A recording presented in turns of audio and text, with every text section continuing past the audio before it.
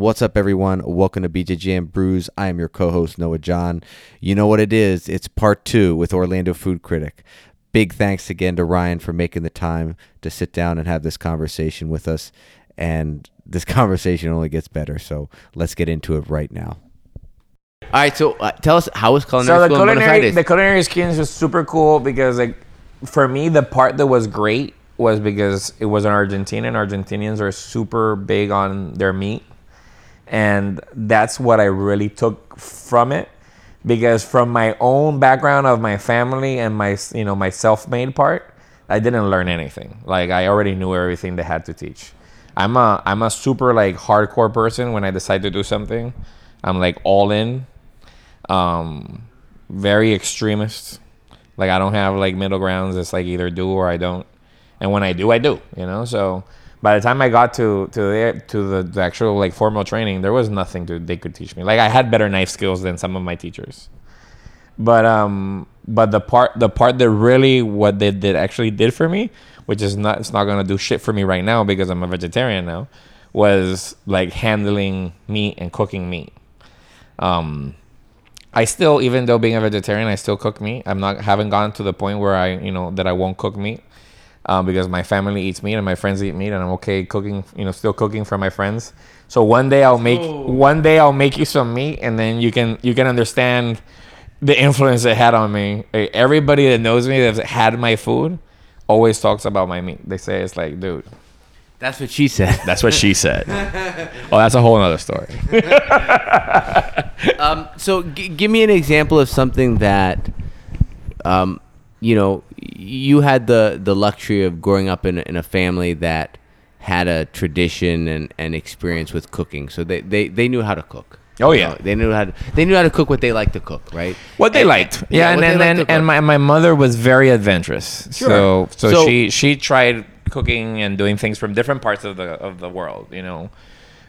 She would like play with that. She wouldn't just stick to her roots. So I'm very curious, because there was a time in my life where I was considering going to culinary school because I enjoy cooking and I thought of Why am I not shocked about that? That's I know. Well, listen, if anybody that's out there listening to this, that's like Noah Johnson. I feel that if you don't know jack about food or culture or food culture, go to culinary school. Sure.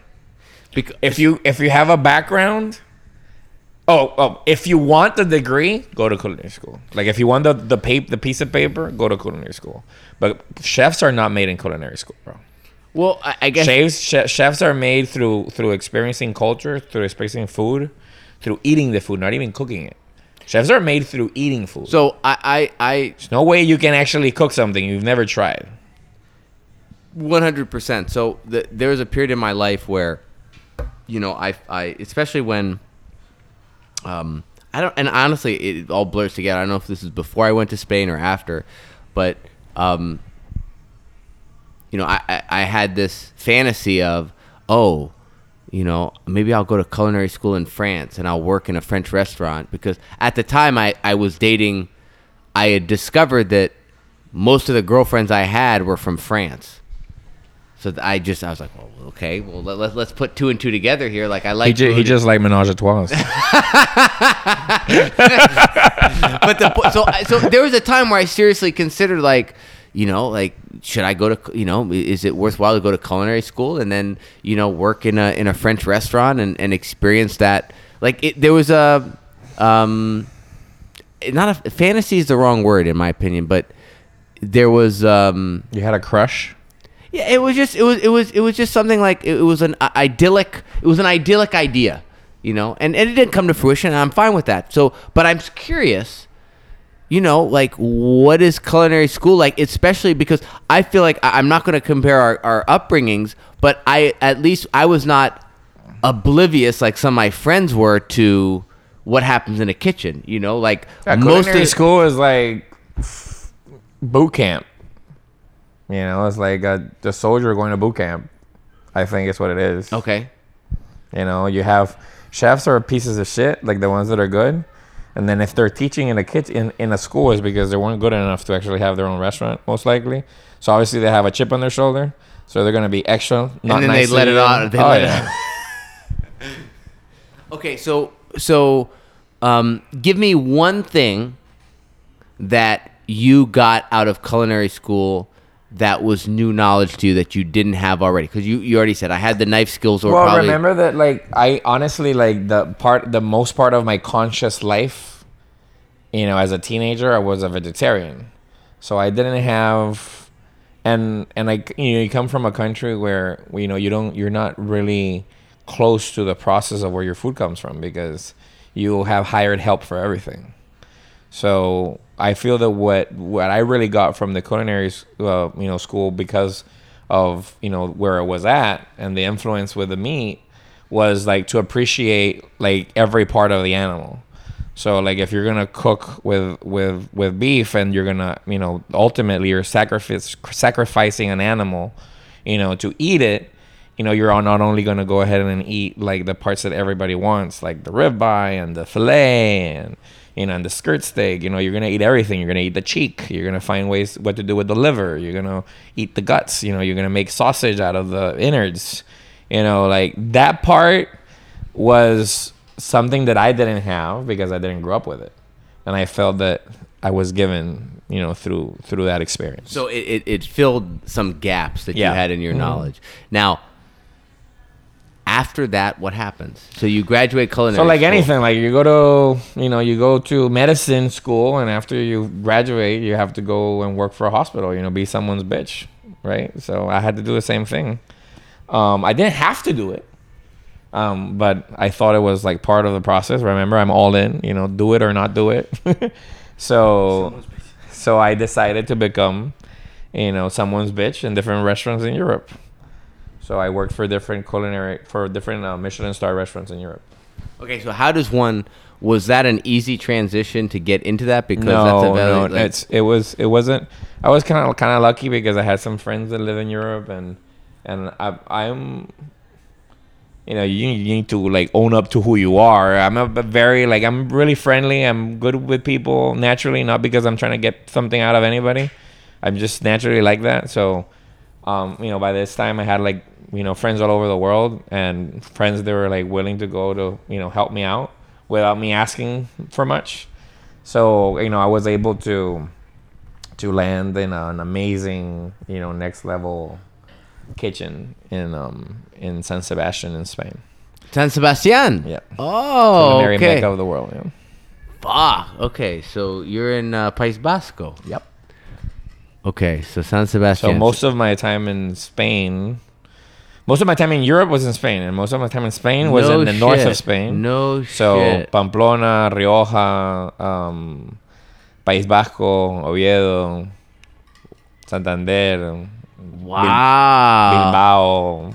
Okay, so I had the best pez mantequilla in mi vida in San Sebastian. San Sebastian is like, if I have to think about like a happy place, And San that's Sebastian Butterfish, is like for one people of the doesn't first speak things that Spanish, comes to Butterfish. my mind.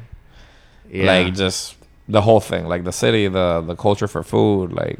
So, okay, have you run with the bulls?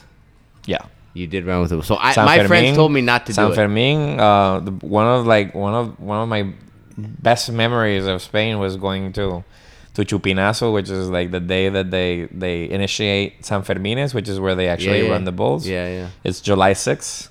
Everybody thinks of San Fermin as July 7th, but July 7th is like the official San Fermin. Sure. But it starts on July 6th at noon, where they like throw like a firework rocket out in the air, and it's like explodes, and that's called El Chupinazo, and that's when the festivities officially start. So that first day, from noon to getting fucked up to running with the bulls at dawn, the crack of dawn, is like the best part of the actual festival. So I was there, and my Spanish friend said, "Don't run." Like it's a. Everybody tells you not to do it. I think that I didn't go there thinking I was gonna do it, and then I was too drunk and I decided to do it. Well, that's what they said. They said, "Don't worry." It's like the crazy thing is like the bulls are not the threat. The threat are all the drunk humans like running around. Now there are some professionals that they're sponsored. There are people literally there, and they're like training for they're this. They're like the track entire athletes. year, yeah. They're wearing like sponsored jerseys, and they're stretching, and they're sober as fuck. And then they're all the British drunk people that are there like running, and they let them go and they run. So, God damn, dude, I didn't know you were. Fuck, this is crazy. So, you were in a restaurant in San the north of Sebastian. in San Sebastian, and what was that experience like? What were you doing? Were you That cooking was on a the whole line? Nother, that was like a whole nother level. Like I wasn't getting paid. I was like just an intern. I was just someone's bitch. But I was like, if I was gonna be someone's bitch, I was in the right place. I was like, I want to be your bitch kind of situation. And how old were you at this time? 20s, mid 20s? 22. 22. Okay, all right. So tell me about that experience. What were you doing? Were you working front of house? Were you working as a line cook or what? You start washing dishes, bro. Yeah, you have to start washing the dishes no matter who you are. And then you start kind of like earning your stripes so you can go into different parts of the kitchen. Mine. So was that like a culture shock?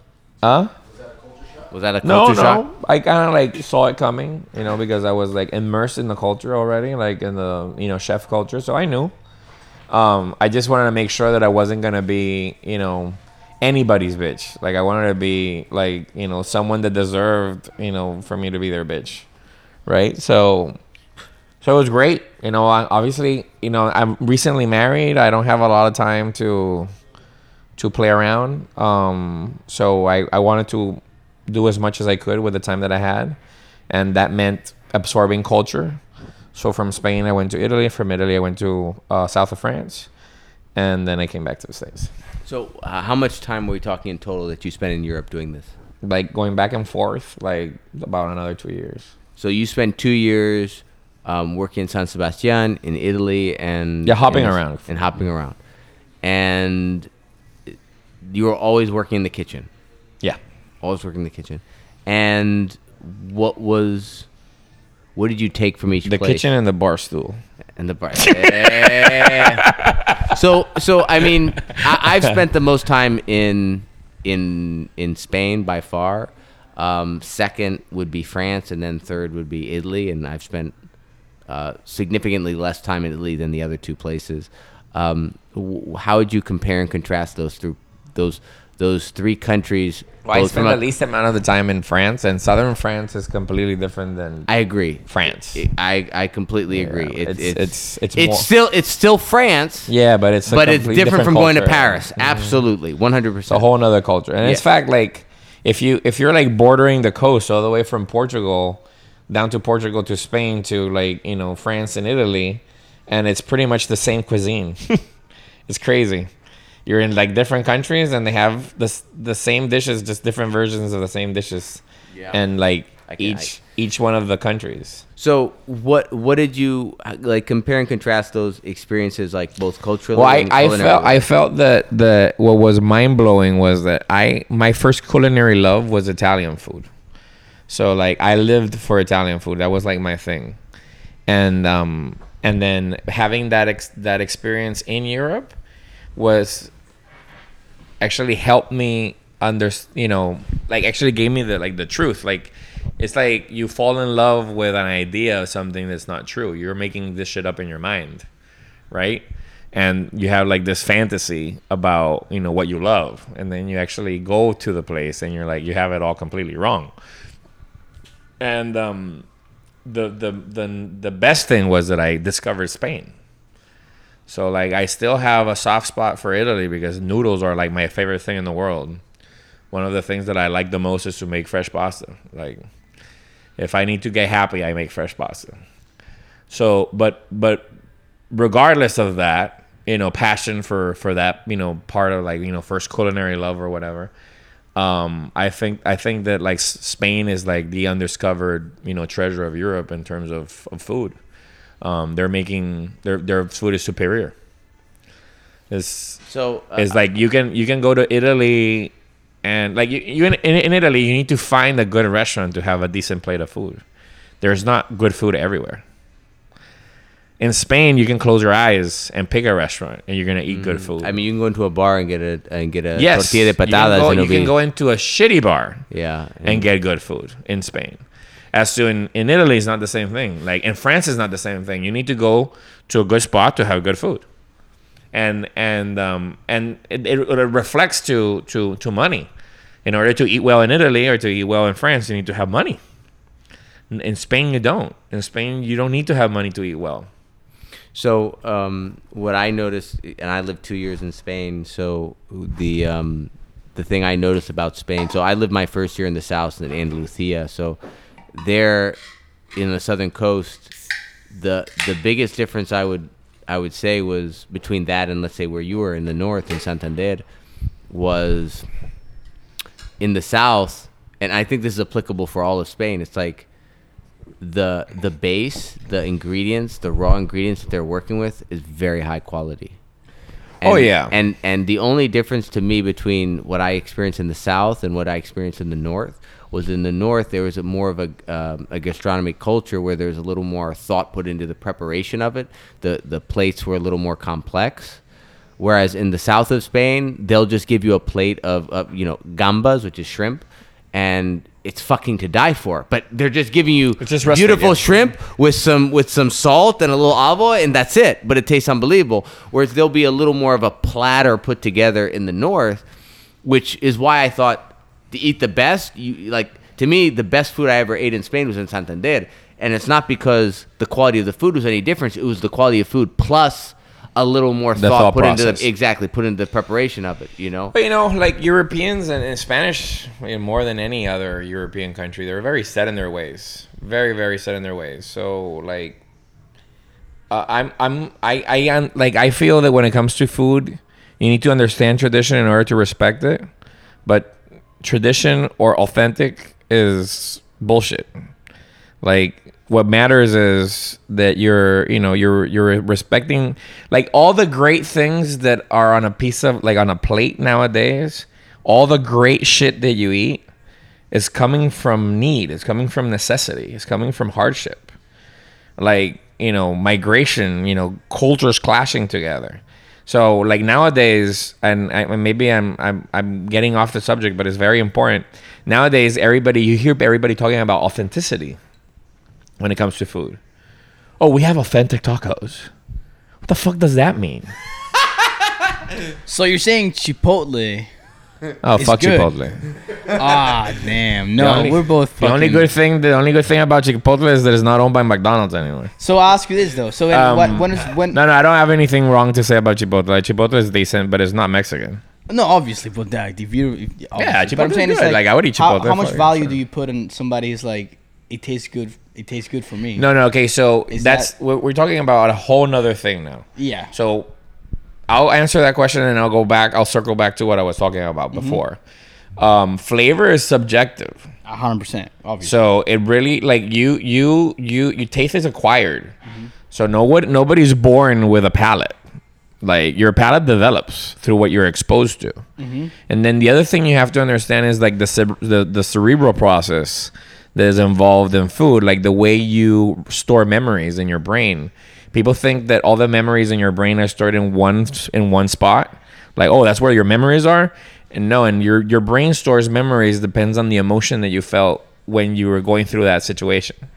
So depending on the emotion, the information goes in different parts of the brain. Depending on the emotion those elicited in the experience. Correct. And that has a lot to do with food. So what you think it's amazing has to do with what is being triggered in your brain based on your previous experiences. So are you saying that if I want to really like a certain type of food, I need to eat it while I'm having the best sex of my life? And then Well, you could. well, but that's just like No. So Did what you I'm ever sa- see what that I'm saying episode of is that Seinfeld? what I'm saying is that if you eat something that like elicits that memory from your brain, like, you're gonna fucking love that if Yeah. it's a good thing. And I'm gonna eat the same dish and not have the same experience because I have different memories attached to my emotions and to food.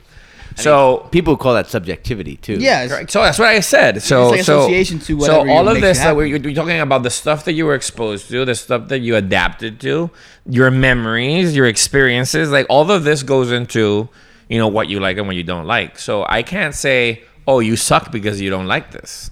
You can't do that.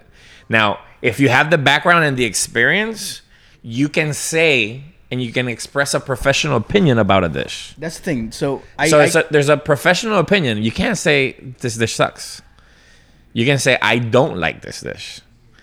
And I don't like it because of this and this and this and this. Or this dish could be way better if they had considered certain things that an average person couldn't see. Only a person with the background of working in a kitchen, from washing dishes to like working in the actual kitchen in all the different stages, and then eating all around the world, and then being in the business part of the kitchen, developing menus. Like there's dishes that make sense on paper, and then when you eat them, they're a piece of shit. So some people can come up with an idea of a dish, but then they can't execute it. And then most people don't have that thought process when they're eating the dish. They look at the menu and say, "Oh, that looks good," and then they eat it, and it's like, "I like it, I don't like it." When I look at a menu, I look at the thought process in the menu, and then I want to see if it translates to the actual dish. That's the next level of expertise that, But that's why I have an opinion. Exactly. So what I'm saying But is... it doesn't mean that I know what tastes good and what tastes bad. You can only determine that. but So you I have feel like a lot of people think, "Oh yeah, I don't agree with you. I love that place." Which is fine. Well, you don't have to agree with me. And I'm not saying not to love the place. I'm just telling you that from the background and my experience and what I can see, and you have to consider, like, if you don't like eggplant and you eat an eggplant dish, most likely you're not gonna like the dish because you don't like fucking eggplants. So you're not gonna be objective saying that you don't like the dish. But if you want to be objective, you say, "Hey, considering the fact that I don't like eggplants, this dish was Therefore- actually executed amazingly. It translated from the concept to the menu, from the menu to the dish, and you could see the culinary process, and it was a great dish." That's someone that's being objective. Like, if you want to be a jackass, like a lot of people, they'll be like, "Oh, I hate this dish. I don't like eggplant." Well, Oh, you don't like eggplant? That's why, It's like, "Oh yeah, you're doing a great job with your risotto, but I don't eat mushrooms." Well, exactly. Oh shit! So that was my. So, but Yeah, here's the thing. Are there yeah. any foods you don't like? Because I've learned when I was young, there are foods I didn't like. When I But was as I got young- older, I actually realized there's no food I dislike as long as it's okay. Yeah. Like, I'm not a big fan of mushrooms, and I'm not saying this. Like, I'm not a big fan of mushrooms. I don't cook with So, mushrooms. Ryan, I next fucking time- love the mushrooms So in your risotto. Next time you make a risotto, please. No mushrooms. No mushrooms. Okay. Is there any food that you don't like, I have to, like, or honestly. is there any food that you're allergic to, or something? I'm not allergic to anything, and this is cool. Like, honestly, you just asked me, and I'm trying to figure out what I don't like. And the only thing that comes to my mind that I don't like, really, and it's something that I don't like since I was a kid, is innards, like, lungs and kidneys and Which most people are like, ah. Which I don't think. No, but as I developed my career as a chef, I started to like.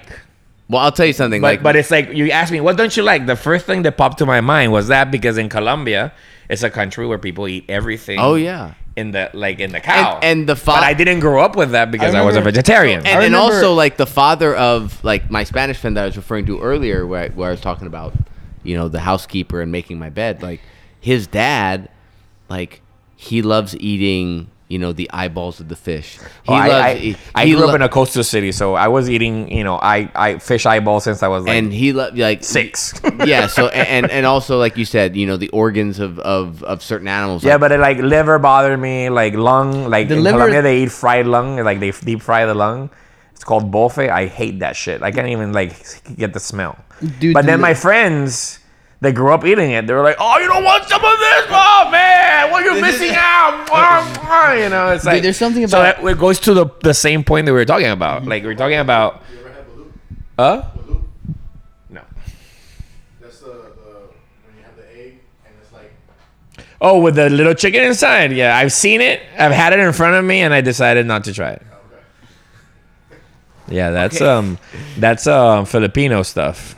so Filipino food can get funky, bro. I love Filipino food, but That's a they lot have, of- but that's a lot their of food other is super Filipino funky. shit. You have to That's be a lot very of- open-minded to eat like real Filipino food. Yeah. As a lot of other Filipino shit.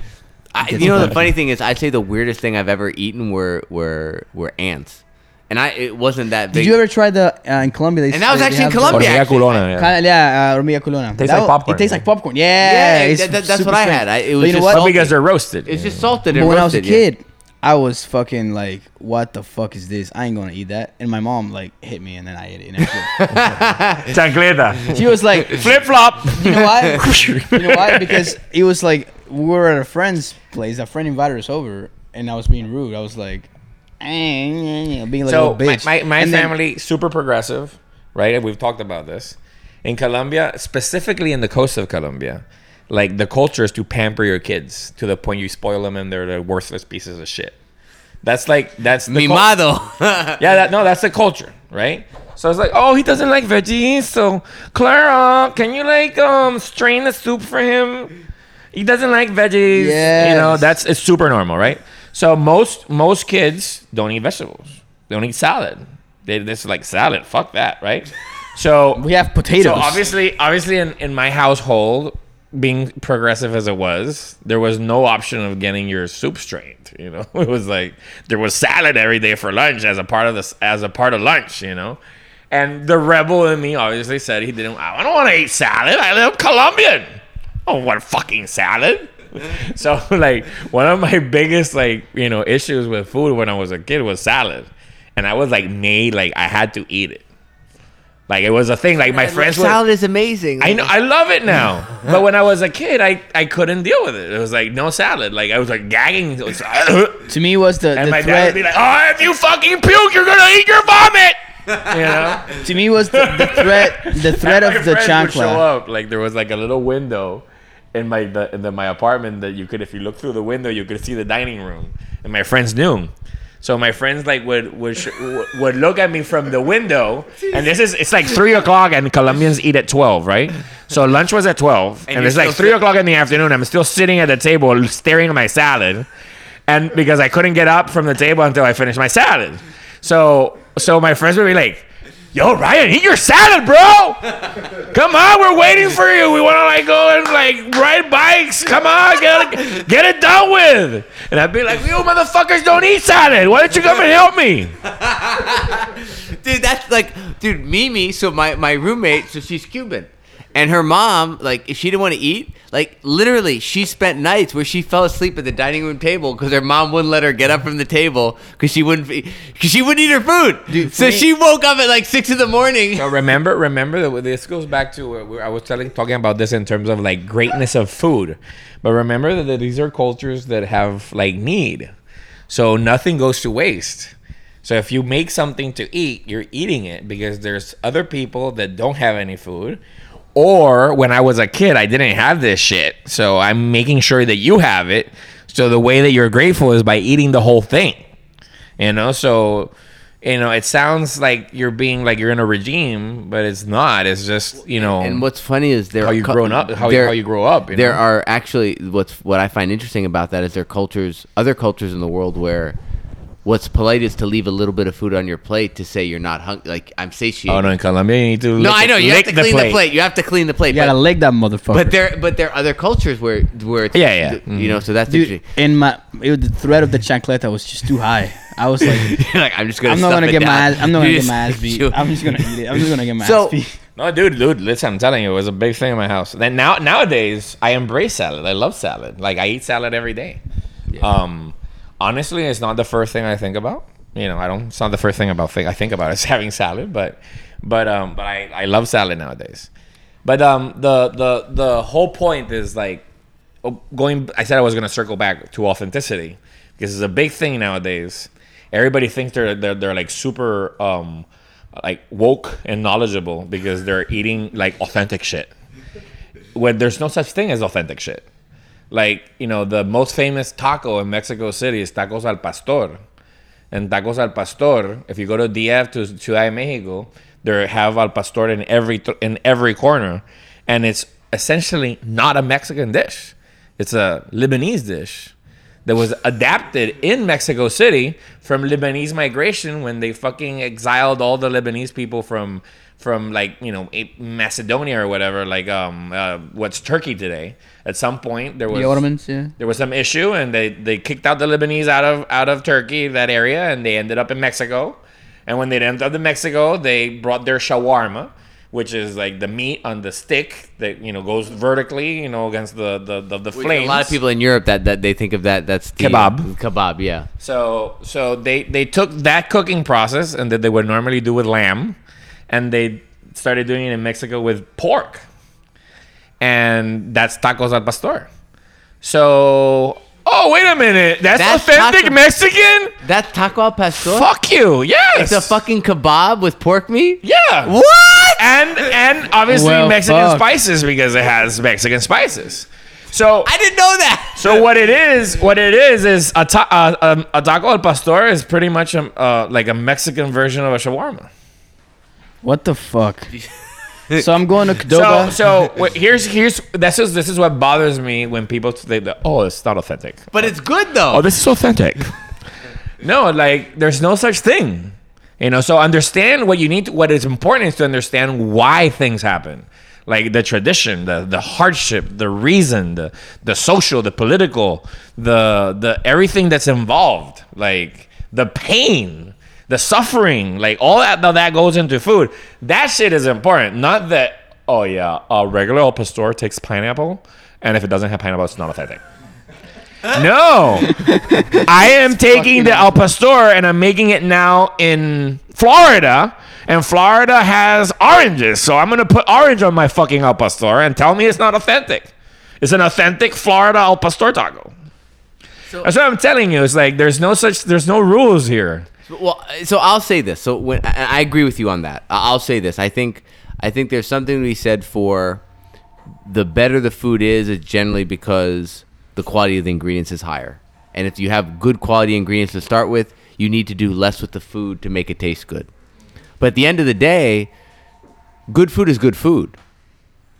And the whole thing of whether it's authentic or not, that's almost like saying like, oh, in a jiu-jitsu analogy, to me it's like you're good at jiu-jitsu or you're not. It doesn't matter if you're under fucking Hoist Gracie or something. You know what I mean? So for you, no, what I'm saying is that yes, if you start with good ingredients, it's obviously going to guarantee. It should guarantee that your food is good, but obviously you could do a bad interpretation of the great ingredients and mess the food up anyways. but that's just shitty food. That's just a shitty person preparing the food, right? Yeah. But what I'm saying is that life, like I think like food is like life. It's like adapt or die. If you're not adapting, then you're not evolving, and you're just staying stagnant. What's provoking the adaptation? The adaptation is the environment. Okay. So like if I'm Availability of ingredients. Correct. So like I learned this the hard way because I'm talking about a British, sort of American influenced family growing up in Colombia. They had like more culture than the average Colombian, wanted to eat differently.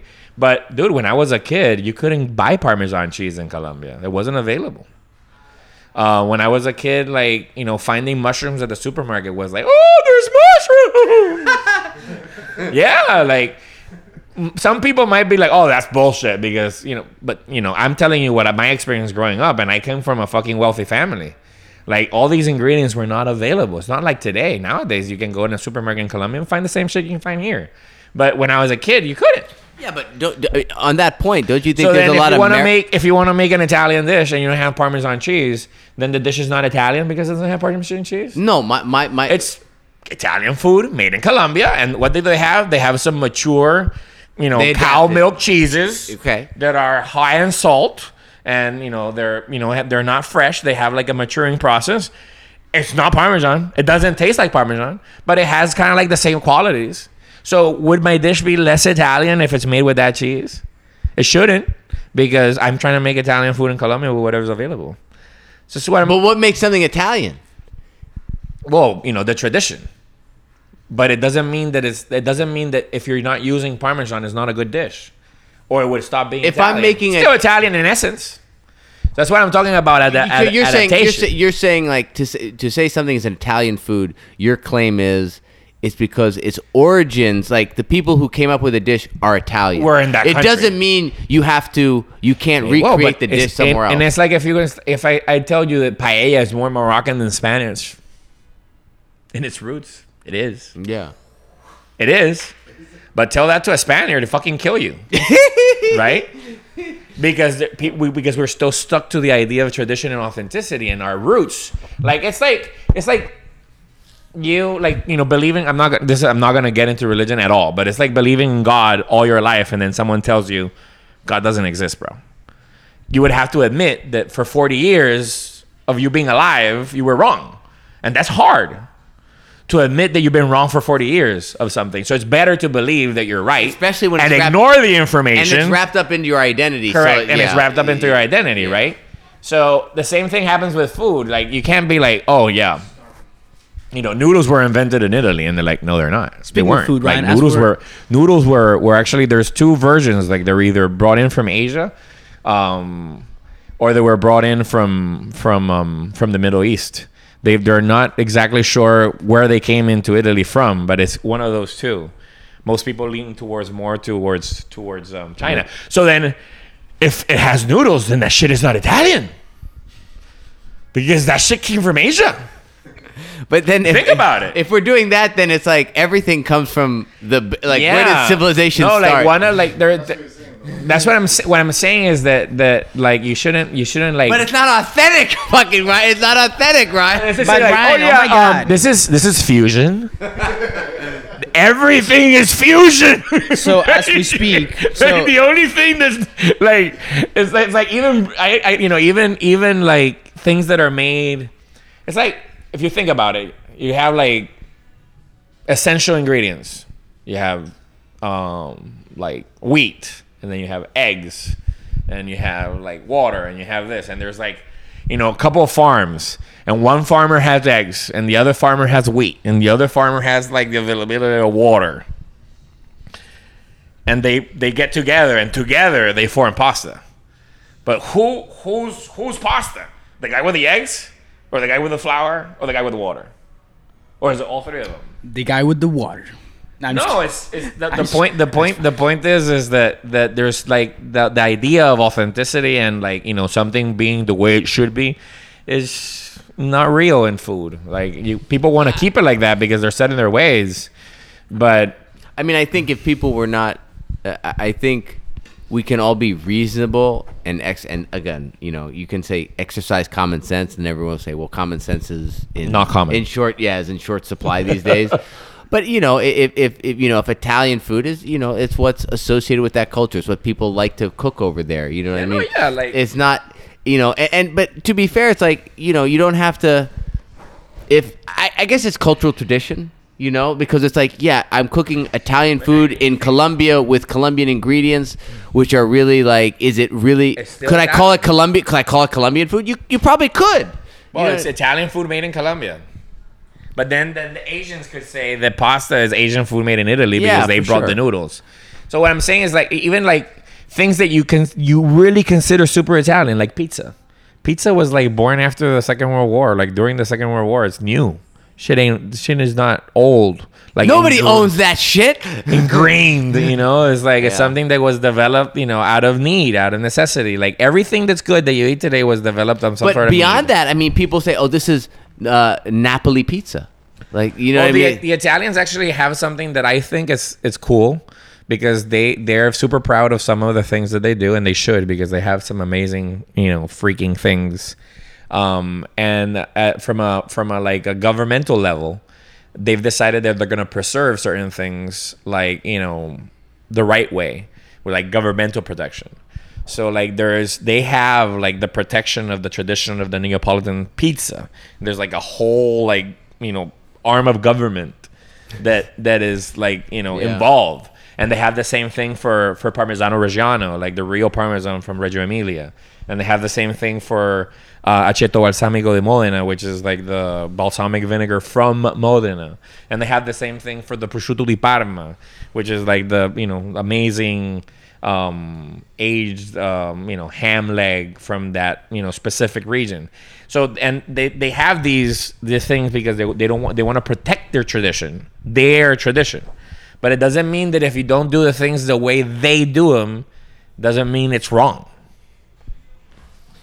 Okay. It's like saying, are like- you ordering Domino's, Victor? It's like for example, like pasta carbonara. Is Victor ordering Domino's I'm right ordering Chipotle. Chipotle. Chipotle. I'm ordering It's like Chipotle pasta as we speak. carbonara is Sorry, made with Ryan. pancetta. And if you ask Romans, it's not even pancetta. It should maybe be made with guanciale, which is the cheek of the pork, so cured pork cheek. But it's like if you're in America and you can't find guanciale in the Publix, so you don't make carbonara. No, you buy bacon. Yeah. No, like you buy bacon You make it work. and you make it with bacon, Yeah. and it's not gonna be a less carbonara. It's just gonna be an adaptation. Absolutely. So, I mean, okay, so, dude, I could go on this topic for forever, but I want to continue this trajectory of your story.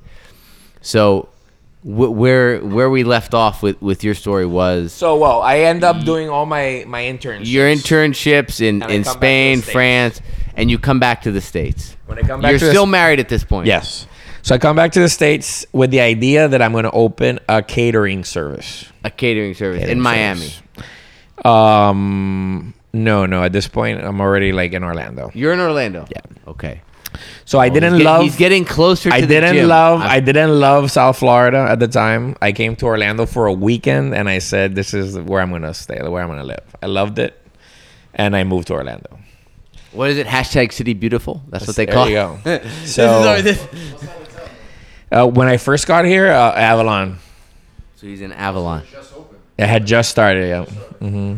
This is like 2006. 2006. You're in Orlando, Florida. You want to open a catering company. What happens next? So when I opened the catering, no, this is like 2008. 2008. So when I opened the catering service, and I did it. I did all the legal paperwork. I opened my company. My S corporation. Did everything that was required with the county and everything to have my catering service.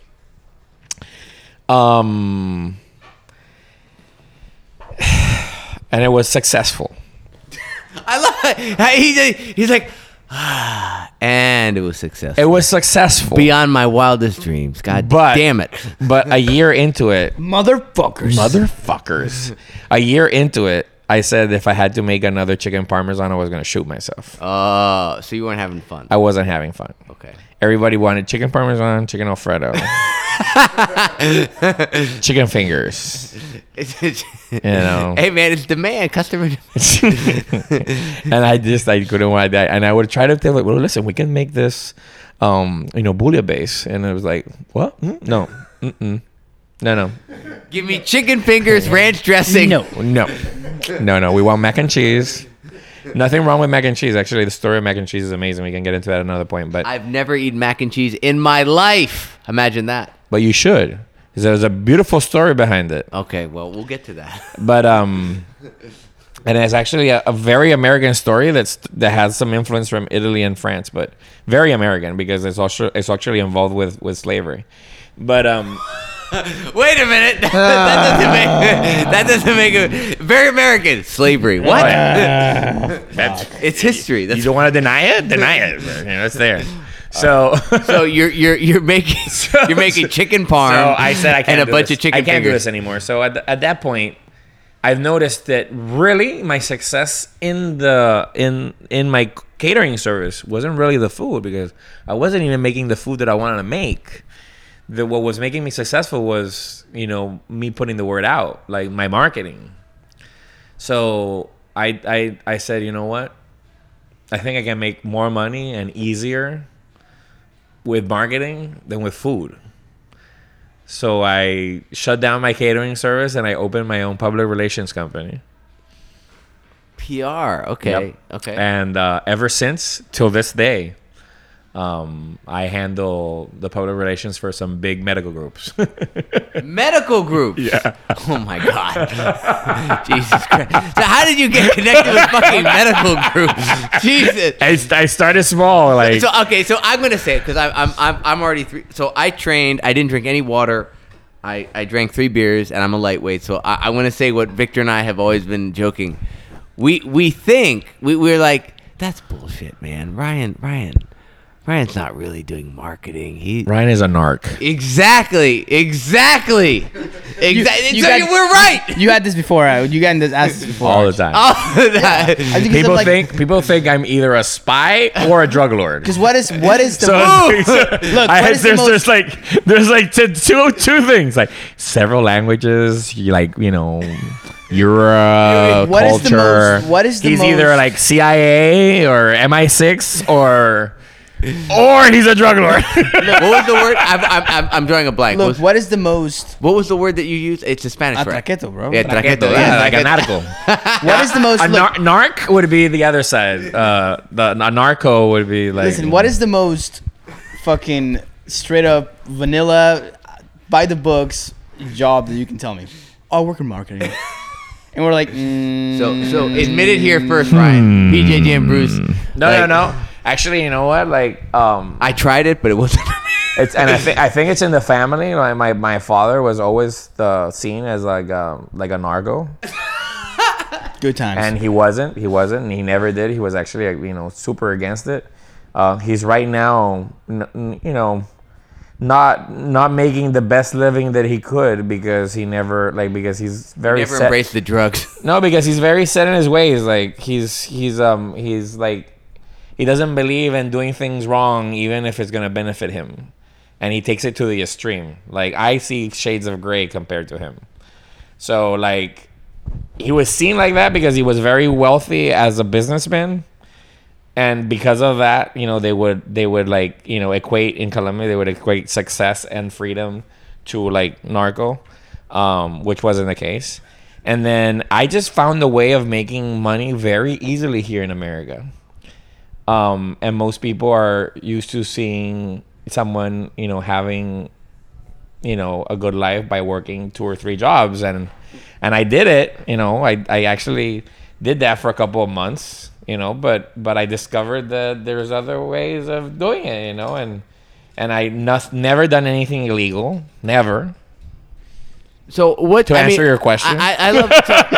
So I'm going to ask you this. This is. So my public relations is actually what I do is in the best way of explaining it is professional networking. So I'm a professional networker. I put people together. Yeah. That's what I do. So I have someone that and needs. Amazingly, for those of you not involved in this industry or can't imagine, there's a huge value in that, and people will pay money for that. Oh, a lot of money. Yeah. A lot of money. So I at the same time when I was making these decisions of closing catering and getting into marketing, my first daughter was about to be born, and I couldn't see a life of me not seeing her, while having 2 jobs or whatever. So part of my decision was based on the fact that I wanted to go to the doctor's appointments. I wanted to go to her school place. I wanted to make her lunch and dinner. I wanted to be there whenever she needed me to be there. So I don't know if I was fully aware of what I was doing, but I definitely did it in that direction, and it worked out. I think that I could be making a shitload of money right now, and I choose not to do it because I want to be a dad, And you want to be happy. And I want to be happy Because But I found a nice happy medium where I'm super rich because I have time and I can do whatever the fuck I want. And that's, I'm a big believer that rich is a word that doesn't necessarily have to involve solely money. And Correct. What's in Correct. your bank No, account. I'm gonna tell you, and if there's people out there that are part of that group, because most of my friends are filthy rich nowadays because of my business. Mm-hmm. So I've developed very deep relationships with very rich people, and they're unhappy. And they tell it to my face. They sometimes are envious of me because I have a better life than them because I've made these decisions. Tell them they got to train jiu-jitsu. Yeah. So actually one of my best friends loves jiu-jitsu and he's filthy rich. And he need a private instructor. Does Need a private instructor. he needs hip replacement. So he's Does he have kid? He had to need take- private instructors. he had to take a hiatus from jiu-jitsu. So let's get to jiu-jitsu because this is I mean, it's in the title of the podcast. We've gotten to this point where I think we're now getting to more or less contemporary times here. Okay, so background in martial arts. Well, you have the Shaolin background. Right. So I moved to the States and I get fat as fuck again. Because fast food is so goddamn cheap. Wendy's is fucking 99 cents, yo. No, I'm not even gonna blame it on that because I've always had the mentality that if I'm gonna like calories, like there's a value in calories, right? So where I'm gonna spend my calories? Am I gonna spend it on, a burger from Wendy's, or I'm gonna spend the calories on, Chateaubriand? I'm gonna go with Chateaubriand. That's just who I am. So I don't really. That's not the cause. Wasn't the cause of me being fat. The cause of me being fat was that I love food in all its presentations and all its processes. So if it were for me, I would wake up and just cook till the end of the day. And in the breaks, I would go and eat at restaurants. Like, I would do that if I could. But the reality is that I can't because my body won't allow it, because I would, be living my 600-pound life. So, like, I get fat as fuck again. I'm like scratching 300 pounds. Scratching 300 pounds. And I'm like, shit, I need to do something. I was actually kind of like in the middle of a divorce, and I was like dating a model, so that had a lot to do with it. So at what point? You're like, my dick needs to get beyond the size of my belly. My belly's too big. I can't see my dick when I look down. Yeah, I was like lingerie model from Europe. So Well, what country? What country? that has to do with the Monaco story. Monaco. Victor's like, give me talk about Monaco. I've been here before. We've been down this path before. but so I'm super fat, and I have to do something about it. So I start like changing, my routine in terms of like food or whatever. But at the same time, I say the gym is never gonna work. I'm not a gym guy. Like, it's not my thing. I've tried it. I enjoy lifting weights, but it's not something that I'm going to be devoted to. The only thing exercise-wise that I've been ever devoted to has been martial arts. So I said, let me find something similar to what I was doing when, with the wushu, So I looked around. When they blackballed you, did you just completely stop? Pretty much, yeah, and it was a lot of things were going on. I'm almost sure that I could have been unbanned, but there were too many things going on in my life, and it just worked out like that. And I still, as I said, I have a group chat of all the people that I used to train with back in the day. We're still it's just. So you never showed me family. fucking Jairo. I want to see Jairo, the monk. I'm gonna show you Haida. Don't You worry. can't multitask, bro. Let him teach. I'm honest about that shit. I can multitask in the kitchen and in the bedroom. That's it. Woo! Other than that, I have one track mind. Okay, so you're in your own words, you're fat as fuck. Yeah. So And you identify like, hey man, No, the so only thing that works for me is martial arts. correct. So I look around and I can't find. The only thing I can find is like this soft version of wushu on goldenrod. Super soft. Like, We're not gonna name names. Call here. him out. Call him No, out. no, No, Call we're him not gonna out. call. Super him out. soft. Super soft. Call him I'm out. like, Super soft. I'm like, I walk in and I'm like, nah, I didn't even do the tryout class. I was like, automatically. So I'm like, what should I do? And Okay, and what year is this now?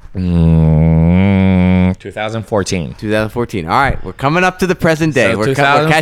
2014. So 2014, I look around and the closest, I started looking for gyms. And obviously, MMA is already making there's a big thing in MMA. I've honestly never been drawn to MMA. I think I've never actually watched a full fight. There was part of me as a traditional Chinese martial artist, which is bullshit. I don't think like that anymore. But I would look at them and be like, oh, those guys are a joke. No offense. I'm just saying, from the comfort of my room with my 300 pounds, I would say, oh, what a joke. And I wouldn't really, I didn't really like it. But it was big. It was like MMA. And there was a gym close to my house. It was actually Jason Patino's gym. American Top Team East Orlando. And I came in for a trial class. And I came in for the Muay Thai. I didn't come in for the jiu-jitsu.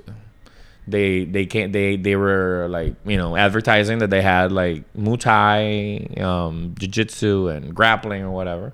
And I came in and I tried a class. I loved the class because the Muay Thai was stand-up fighting. It was closer to you know what I was used to. And I started. And then after, like, I did like there was like a week trial or something. I trained for a week for free, and there was a membership that had like full access, and you can do all the classes. And it made sense to me at the time. I said, yeah, fuck it, you know, my all or nothing personality. I'm like, yeah, I'll take the full access membership to all the classes. And for a while, I just went to Muay Thai, and I would see the guys like rolling in their pajamas, you know, on the other side of the gym, and it would be interesting because it was something that I didn't know shit about. Like, it was a whole nother thing. And, you know, I was kind of like pushed into trying it. And I didn't even, you know, again, my personality, I didn't even, you know, When you said you were pushed by the instructors or pushed by the other students? A bit of both. Okay. You know, there was some pressure of trying it out. And, you know, I guess that in a way it was you know, they could also maybe see like some potential in me or something, because I'm decent as a stand-up fighter. So I was like kicking everybody's ass on the other side of the gym. I think most of them just wanted to kick my ass on the other side of the gym because they didn't have the skills to kick my ass on that side. They want to kick my ass on the other side. So I'm just playing around. So I buy my gi, and I didn't even get a tester gi. I just bought the American Top Team gi. One of the worst things I've ever done in my life. I hate that gi, FYI. Was one of the reasons why You got an Origin gi later, and you're like, oh. Yeah, dude, it changed my whole jiu-jitsu game. Shout out to Origin gi. One of the reasons why I didn't like training jiu-jitsu was my gi. And I discovered it until I tried that Origin gi on. I hated that gi. Like, it would always fall off. Like, it was like rough. It was like hard. It was like, I hated it. Well, so I tried jiu-jitsu, and I was like, oh yeah, this, you know, kind of cool. And then I started getting into it, and I like the whole thing around it. Like, you know, like the chill aggression kind of like caught on for me. Like, it was like the camaraderie of like, hey, let's choke each other out and be happy about it, you know. It resembled what I grew up with martial arts, because we would beat the shit out of each other, and we were all friends at the end of the day. You know, in an environment where, you know, there were no lawsuits and you'd have to worry about liability. You know, we were like, you know, doing crazy shit, and at the end of the day, we were laughing about it. So I think that that's one of the things that you know, clicked. And then the next thing that clicked was that someone said, hey, jiu-jitsu is like a game of chess. And I didn't understand it when they said it, and I kind of like, yeah, okay, but it would just stayed there. Then as I started like doing it, I started to make sense, like the idea of like anticipating the other person's move and like having like an idea of what you're gonna do, and then, you know, adapting along the way. And I was like, oh shit, that's super cool. That's dope as fuck. Like, that's like the kind of thing that I'm a geek for, and I love it now. And just like that, chapter 2 is in the books. Guys, come back next week, same time, same place, for part 3, the final chapter with Ryan, Orlando Food Critic. Again, big thanks to him for making the time. If you want to follow him, it's at Orlando Food Critic, or his Spanish language cooking channel, El Brian Cocina. You can find this information in our show notes. If you want to follow us, it's at BJJ and Brews on Instagram, on Facebook. Our email, bjjandbrews@gmail.com. Thank you so much for listening. Catch us same time, same place next week. Part 3, the final chapter with Ryan, Orlando Food Critic. See you next week. We'll catch you down the road.